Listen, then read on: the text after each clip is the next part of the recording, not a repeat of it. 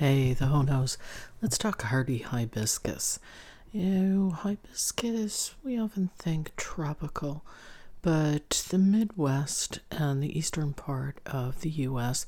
is a native homeland to Hibiscus mosquitos, and that is the large flowering hibiscus, the ones that have the plate size. Some people say dinner plate size, but salad plate even.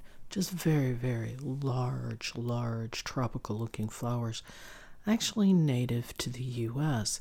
Now, a lot of the breeding that we're seeing the results of, the really intense coloring and the dark leaves, the dark red leaves, with maybe a bright pink flower, a lot of that breeding, the crossbreeding, has been done with other hibiscus from other parts of the world in order to get the colors and the height and the form that is kind of desired in the gardens of today.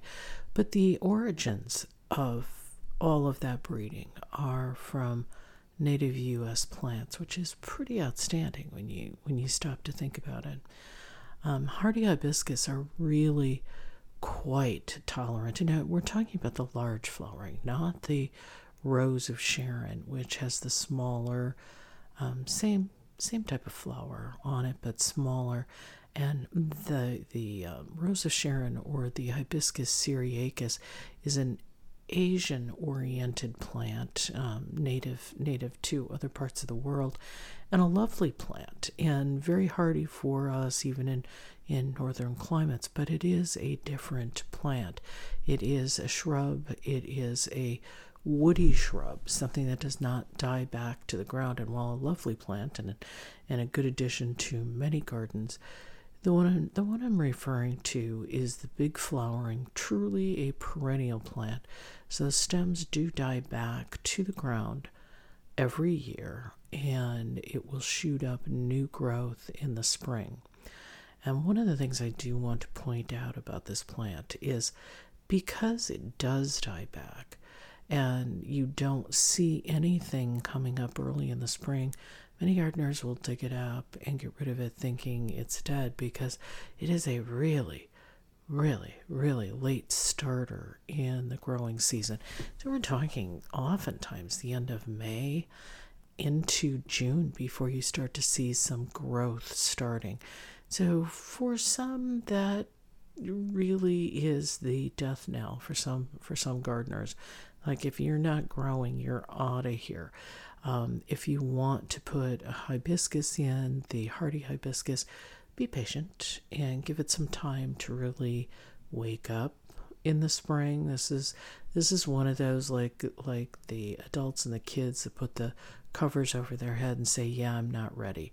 That's one of those plants. So just give it a little bit of time to get going, and after that, it's really quite an easy plant to play with and to place in the garden.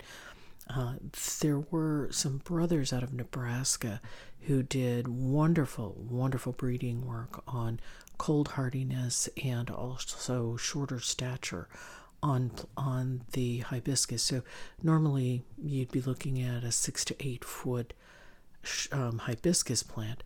They did breeding to bring those down into the 2, 3, and 4 foot range.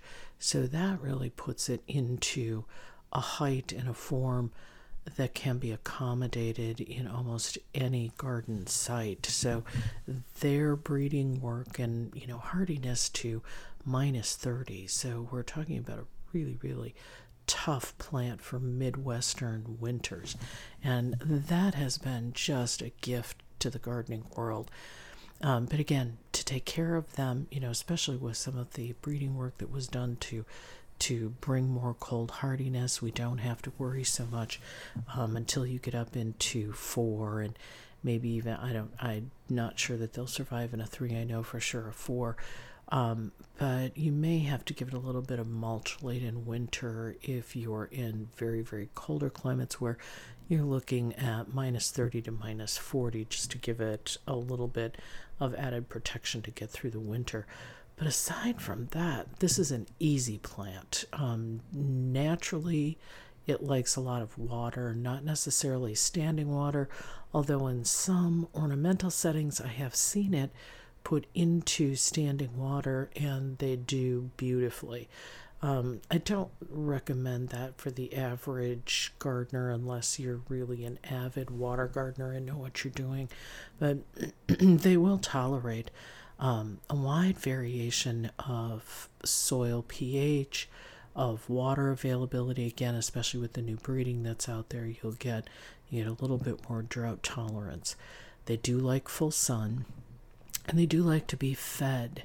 So make sure that once those blossoms start, that you are providing a good fertilizer for it so that it can continue to produce some really beautiful flowers for you.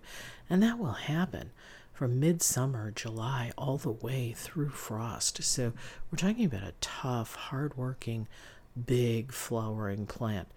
With that being said, big flowering, it is a big flowered plant. So you want to make sure that that's what you want in your yard. Some of them can have relatively clown-like faces, which I find amusing and interesting. But every gardener is different in what they like to put into their yard. So keep that in mind as you're looking at the different flower colors and types. But give them a shot. It's really a good plant and easy to take care of, easy to grow. Just be a little bit patient with it. Have fun.